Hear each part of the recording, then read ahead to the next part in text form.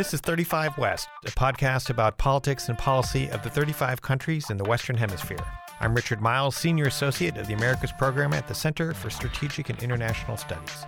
With how professional the Mexican... But are we ready? I don't think. Reform trends in Argentina. Right. And that's what happened. Role at all in the NAFTA negotiation. In this podcast series, we'll discuss some of the biggest issues affecting countries in our own backyard. In the first 9 months of 2019, 1 million migrants have shown up on the U.S. southern border. That's a statistic. But what is the story or the stories behind those people? Welcome to 35 West. I'm your host, Richard Miles. My guest today is Daniel Gonzalez, who writes about immigration for the Arizona Republic and the USA Today Network. Welcome to the show, Daniel. Thank you for having me. So, Daniel, you've been with the Arizona Republic now for about 20 years, but in the news business for about 30. So how did you originally get interested in immigration and get on that beat? Well, before I came to Arizona, I was working in Syracuse, New York, and that's where I really kind of developed an interest in writing more about Latino issues. Both of my parents are Latino. My mom's Mexican-American, and my dad's a Cuban immigrant. And I had gone to Mexico in the 90s to study Spanish. When I came back, I really started kind of developing kind of a sub-beat in Syracuse, writing about Latino issues. And that was a period in time in the United States where the Latino population was really starting to grow. And I think now we kind of take for granted, the size of the Latino population, but that was really when we were starting to see significant increases in the Latino population. And I recognized that as something that would be good for my career and something that I was interested in.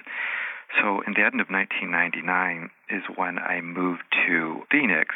That was a period in time when there was just a tremendous influx of Mexican immigrants crossing the border illegally from Mexico into the United States, and a couple big things were happening at the time. The Mexican peso had collapsed in the late 1990s. The United States economy was experiencing one of the biggest booms in history. So we had these two push-pull factors. People were being kind of pushed out of Mexico. They had a very surplus of workers, and we had a surplus of jobs. And so there was a lot of people moving from Mexico seeking work in the United States. And traditionally, the main migration routes had been through El Paso, Texas, and the San Diego area of California. But there was a big increase in enforcement in the 1990s under Bill Clinton in those two corridors, and that had the effect of funneling illegal immigration through Arizona, which was at that time not very fortified. And the belief was that people wouldn't cross through Arizona because it was just too remote, too dangerous, too desolate, too hot. And all those assumptions turned out to be wrong. So when I came here in 1990, that's what was happening. We were seeing the beginnings of just a tremendous influx of migrants from Mexico into Arizona. And when I came to work here, I started off as the Latino Affairs reporter. There were some other reporters here who kind of pioneered the immigration beat, who recognized that that was needed to be covered on its own. At the time, there was very few immigration or reporters dedicated solely to immigration in the United States. And those reporters kind of moved on and created an opportunity. And so in 2003, I took over the immigration beat full-time, and I've been covering it ever since. So, Dan, you make a very interesting point early on. I mean, just the dynamic and nature of the immigration that we've seen has really changed significantly almost every decade. And I had to smile when I heard you're raised in New York to Mexican-American mother. I was raised in Connecticut, and my mother was Mexican. And, those days when she came in the 60s was a very, very different time. I don't know when your mother immigrated, but to the point, it's not the same thing. When we talk about migration from Mexico, it depends on the decade quite a bit. Yeah. Let's set the stage here. I'm gonna talk about some statistics and sort of have you react to them. And in particular, something very interesting that you and USA Today did over this last summer, and that is, as you mentioned, the numbers. And certainly the numbers in the late 90s and early 2000s were massive in terms of illegal migration. But then what we saw essentially was a decline in that by about 2007, 2008, with steadily declining numbers.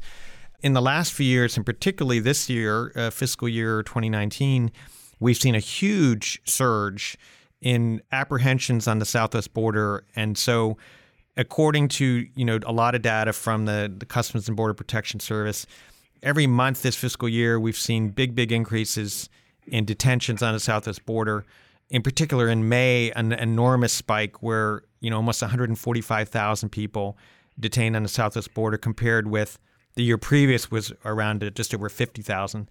And then every month since then, although it hasn't been as high as May, has been quite significant. What a lot of people pointed out, and I would just sort of like your reaction to as well, is what we're seeing now is most of those huge numbers or the increases are coming from Central American countries, 3 countries in particular, Guatemala, Honduras, and El Salvador. And then of those, we're seeing a lot of families traveling together, some unaccompanied minors and fair still number of single people, but huge numbers of Central American families. So this has been well known to people, experts like you, for quite a while. And so your paper, USA Today Network, put together a very interesting team or a look at 1 week, right, in the border this last year. Why don't you tell us about that project? What was the concept behind it? What was the motivation? And then tell us some of your findings. Sure. Just a little background. So the USA Today Network, which the Arizona Republic is part of, is a network of over 100 newspapers in the country, all part of the Gannett Corporation. And the flagship paper, obviously, is USA Today. The network actually has quite a few newspapers along the border that cover immigration in their respective regions, like the El Paso Times, and then here the Arizona Republic, and then Palm Springs, the paper in Palm Springs. Those are all part of the USA Today Network. And there's different kind of phenomenons happening in different parts of the border, and we've all been kind of covering this issue from our respective geographic areas. But we collaborate on big stories like this.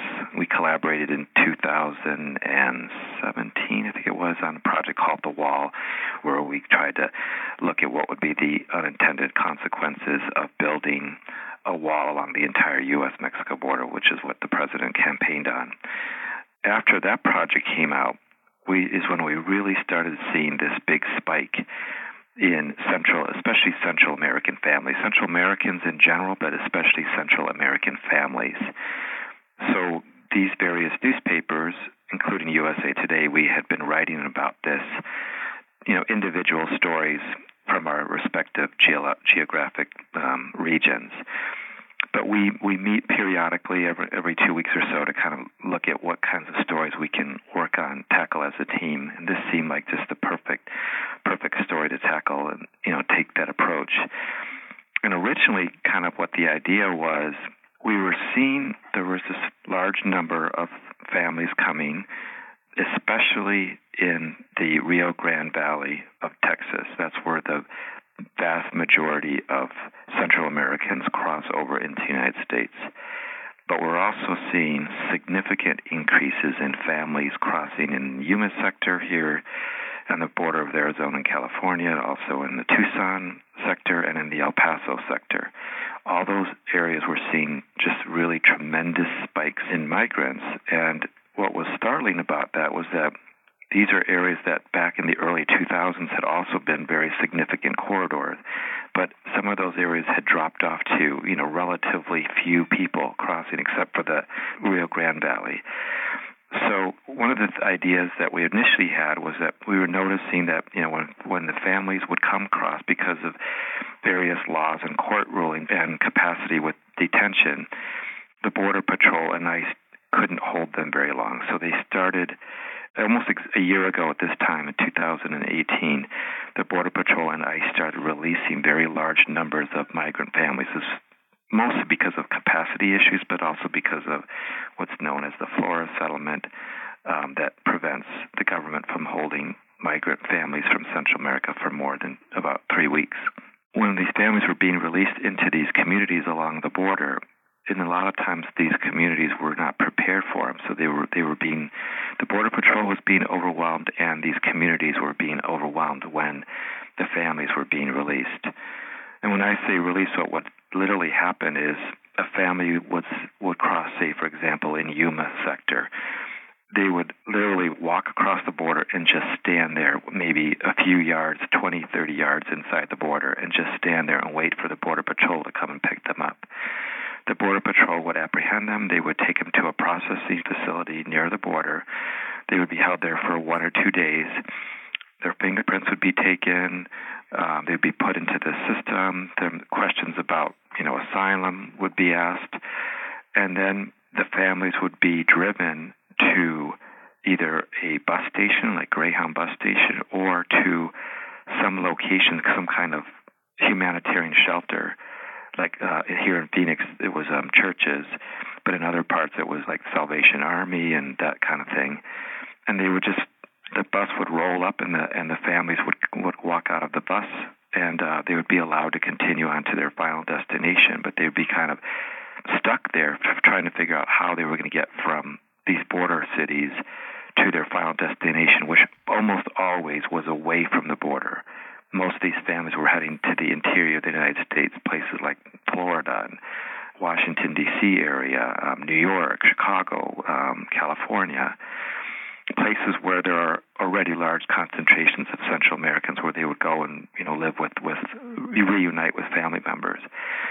That's kind of how we came up with the ideas. We thought, how can we describe what's happening at the border and in Central America and in Mexico as migrants make their way from, their origination points through Mexico to the U.S. border and to their final destination.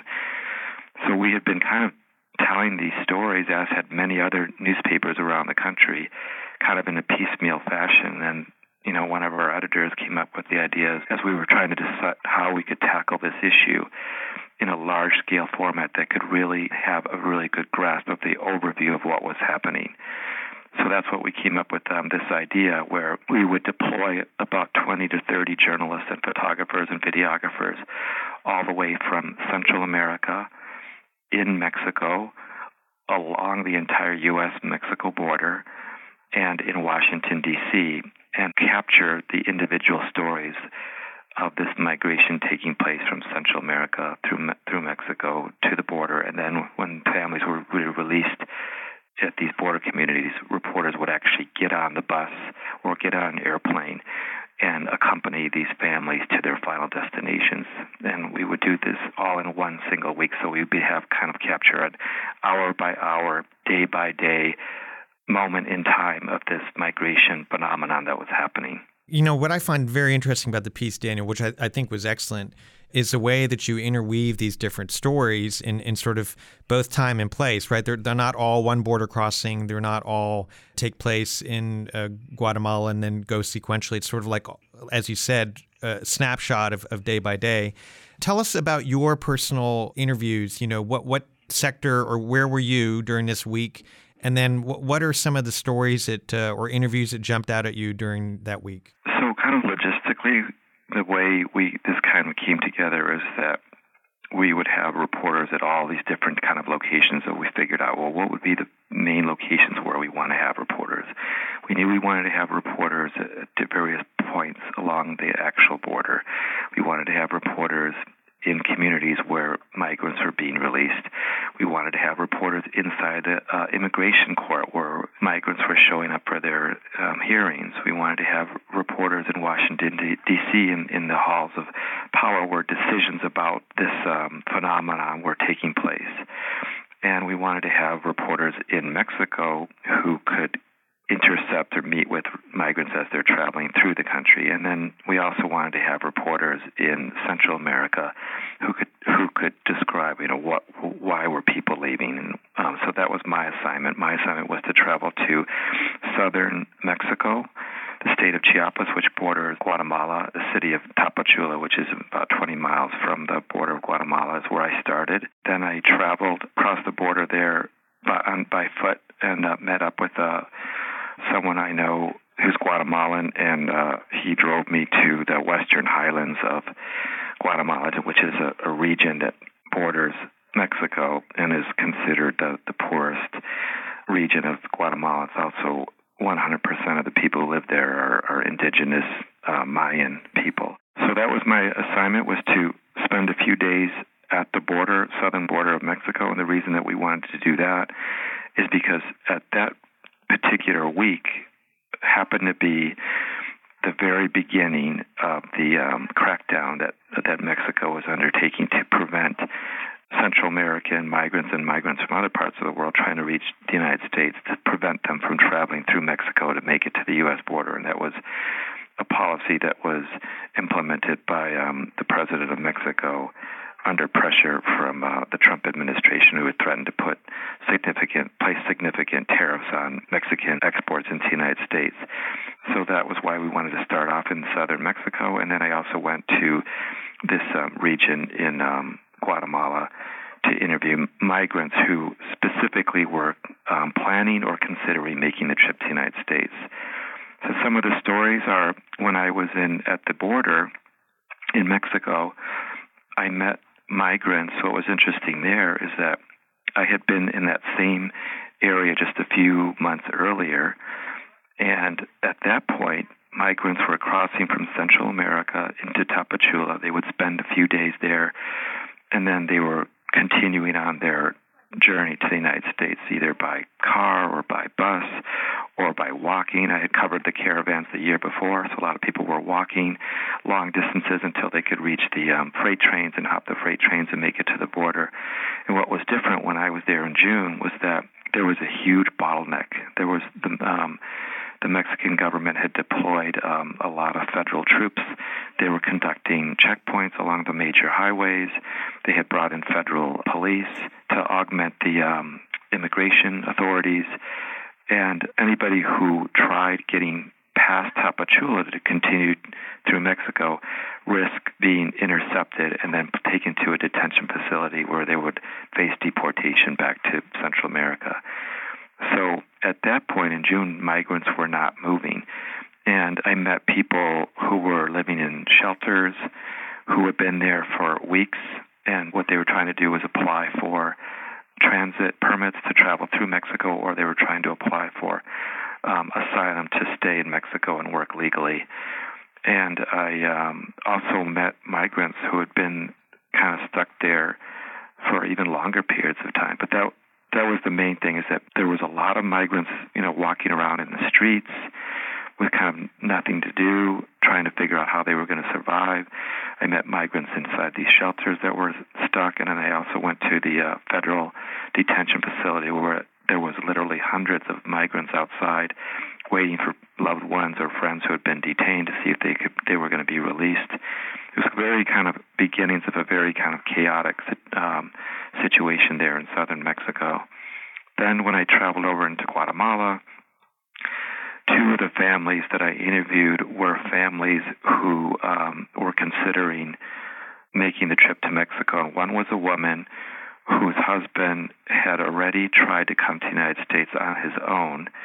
He had been apprehended by the Border Patrol, and he was being detained in Texas.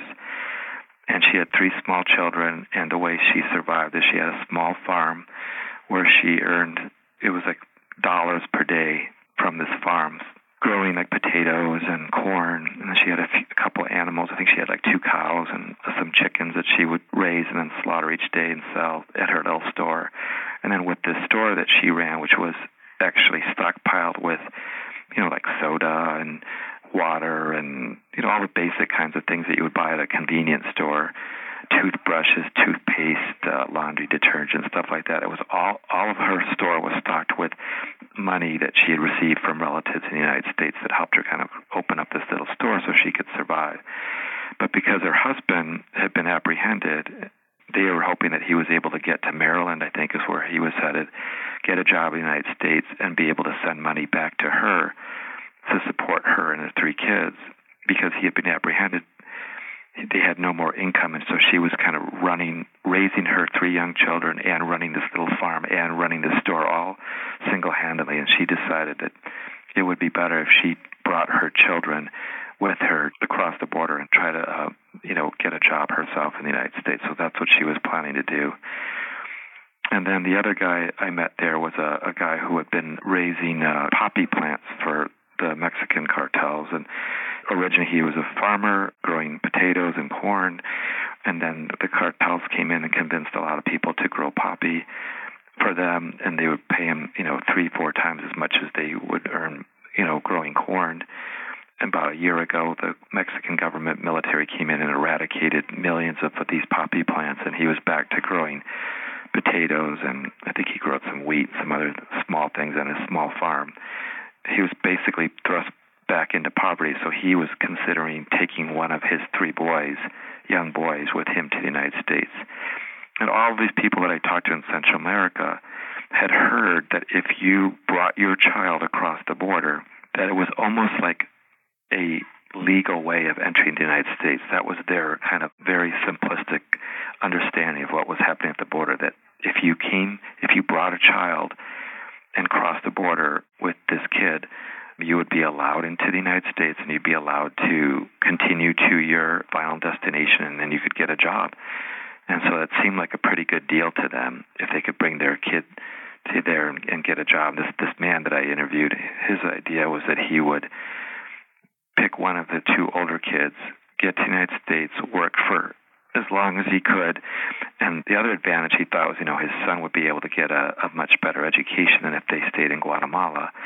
And then he had heard about, asylum, but he was definitely not someone who was fleeing direct violence or any kind of persecution. His main goal was to get to the United States and for economic reasons and get his family out of this extreme poverty that they were living in.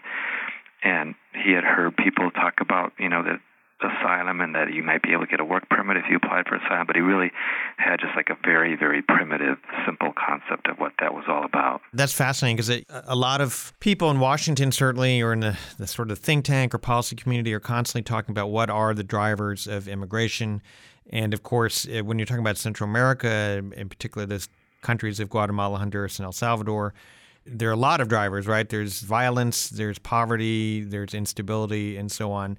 But one thing that's definitely changed in the last year is the vast increase, as you said, in families traveling with children.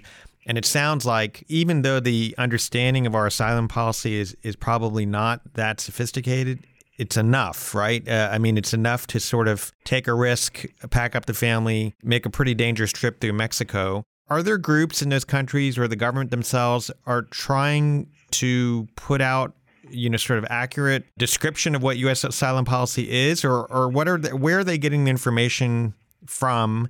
Is this word of mouth, relatives in the U.S., or how are they making that decision? Yeah, that's a really good question, and it's actually a combination of factors. They get this information from television. They're getting it from social media, from Facebook posts, things like that. They're getting it from word of mouth, from neighbors and relatives who have made the trip and get to the border and cross over and turn themselves into the Border Patrol like they're instructed, and then they're released a few days later, and then they're able to get to their final destination. So like, wow, it actually, what we heard was happening actually happened, and then they go and pass that information back to other relatives in Central America. And then a key place that they're getting this information is from smuggling organizations. Smuggling organizations will tell people, if you bring your child, you can get a permit. They call it permiso to get into the United States. And if you ask for asylum, you'll be released, and you show up for your court hearings, and you can apply for a work permit. A lot of the information comes from actual criminal organizations. And in these towns that I was in, everybody knew the local kind of smuggler, the person who you would pay to help get you to the United States. And what the smugglers were telling people is, they would charge people anywhere from $5,000 to $10,000 to $12,000, and that often included the cost of the child. And there were kind of different rates that they would charge. So the more expensive the rate, the more comfort and the more likelihood you could reach the border and get into the United States. For example, for a lower price, they would help guide you through Mexico, where you would be hitchhiking rides or taking maybe part of the journey on bus rides, or you might be hopping on the train, but they would be helping you get you to the border. For another higher price, they might be able to get you on a car, get you with some other people into a car and transport you to the border that way. And then for the maximum price, they were working with bus companies, and they would fill up an entire bus in Tapachula with migrants, and this higher price would not only get you bus transportation from the border to the United States border, but if you stop in hotels, it would cover your food, and would also cover, most importantly, money that the criminal organizations were paying the Mexican authorities to wave you through, basically, the bribe to allow you to go through checkpoints, uninhibitedly. So they're essentially travel agencies then, it sounds like. Yeah, that's very much what they did operate like. And what was interesting is that I actually was able to interview a person. He didn't identify himself, as a smuggler, but it was pretty much known that's what he did in this community. He never admitted that to me. That was kind of, when I was brought to his house, that was kind of the understanding of what he did. I presented that question to him. It's often said that by the Trump administration that this phenomenon is being organized by criminal organizations who are soliciting business and falsely telling people that this is the way to come to the United States, and they're letting people in. And there is some truth to that.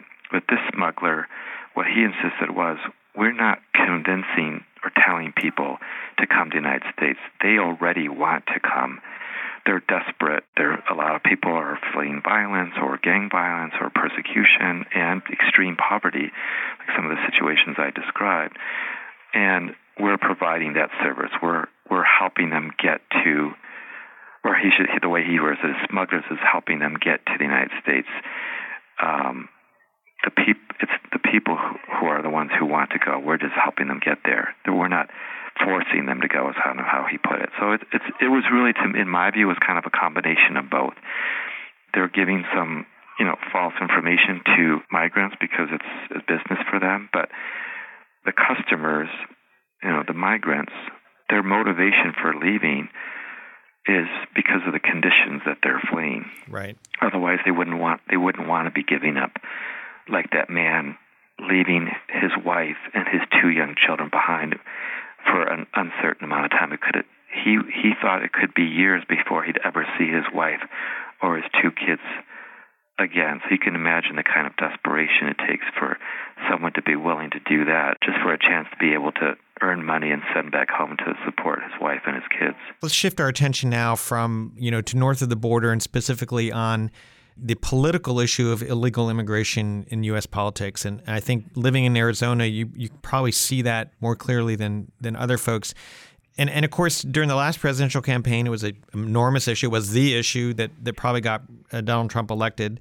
The irony of which, of course, is that the numbers in fiscal year 15-16 had dropped, and they're certainly much lower than the early 2000s, late 1999. But nevertheless, it was undeniable. It was an explosive and remains an explosive political topic in the United States. From your perch in Arizona, in a border state, covering this issue for a living, do you detect a more nuanced understanding in border communities and border states?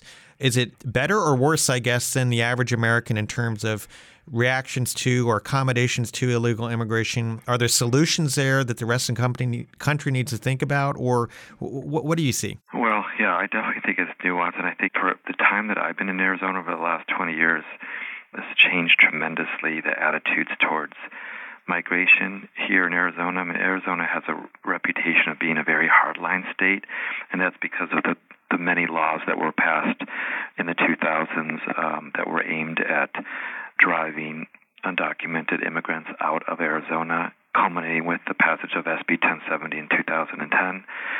Even though at the time, we were experiencing at the time a tremendous construction boom, and that construction boom was being fueled in part by the availability of not just cheap labor, but labor from Mexico. That boom would not have been able to take place at that pace if it hadn't been the availability of workers that were coming across the border from Mexico. But the reaction to those changes was very negative because the demographic changes that took place in the state were very rapid, and a lot of people were, uncomfortable with those changes. And I think those are the kinds of changes that the rest of the country has been going through, or many other parts of the country over the last 10 years that we went through in the early 2000s. But I definitely have seen a change in the way migration is looked upon. It's still seen as a major challenge. For example, we have not had another single law passed like SB 1070 in the last 10 years. A big reason for that is because of these changes of attitudes towards migrants, but also because of recognition of the role that they play in the economy. The pressure from businesses on political leaders in the state have prevented And in terms of like kind of solutions, I think people recognize that we tend to have spikes in illegal immigration when the United States economy is doing well. Illegal immigration, I kind of view it as this byproduct of a successful economy and a disconnect with immigration laws. And then the other big factor is the conditions in countries that are pushing people to leave. So in terms of solutions, I think people are starting to recognize at least that the solutions are improving conditions in the countries that are sending migrants, and that's what we've seen happen in Mexico over the last 20 years, where economic conditions have improved to the levels where there are fewer people wanting to migrate to the United States, and that's why those numbers have fallen. And also there are fewer young people entering the workforce in Mexico because of lower birth rates. But in Central America, we still have very large problems with corruption and gang violence and extreme poverty that is pushing people to leave. And then we don't have laws that allow workers that our economy might need during times of economic prosperity. There aren't laws for people to come legally, or those laws are not sufficient. So I think those are where people have started to realize are the kind of the long-term solutions to some of these issues is addressing the conditions in the countries that are sending migrants. And if a country feels like they need these migrants, finding ways for them to come in a legal fashion. A lot of Mexicans that now come to the United States to work in low-wage jobs are coming through various temporary worker programs, which they hadn't been utilizing before to that extent because it's become so much more difficult to enter the United States illegally. Daniel, one final question. We're 13 months away from the next presidential election. Do you get a sense at this point that illegal immigration will play the same prominent role in 2020 as it did in 2016? I definitely think it's going to play a prominent role. I don't know if President Trump will be able to play it up as big as a prominent role as he did in 2016 because things have changed, in the United States. Things have evolved. People are more sophisticated in this issue. And the more that time goes by, the more in these smaller communities and that are far away from the border become accustomed to migrants in their communities, the less kind of fear there is of them, and some of the rhetoric might not play as strongly as it did in 2016. But I do think President Trump still sees this issue as a potent issue, and I think we can definitely expect to see it play a prominent role. I think we just saw, just yesterday, the president tweeted that he considers migration across the southern border as a bigger threat than what's happening in Syria. So I definitely think it's going to be a prominent role. Whether it will have the same kind of sticking power as it did in 2016, I'm not sure. Dan, this has been a fascinating conversation. I want to commend you on a great piece entitled One Deadly Week Reveals Where the Immigration Crisis Begins and Where It Ends. Came out on October 1st, so relatively recently on USA Today or USA Today Network. Daniel, thanks very much for joining me, and I hope to have you back on the show at one point. Thank you so much. Thank you for listening to 35 West. Make sure to subscribe to our podcast and visit the Americas Program page at csis.org.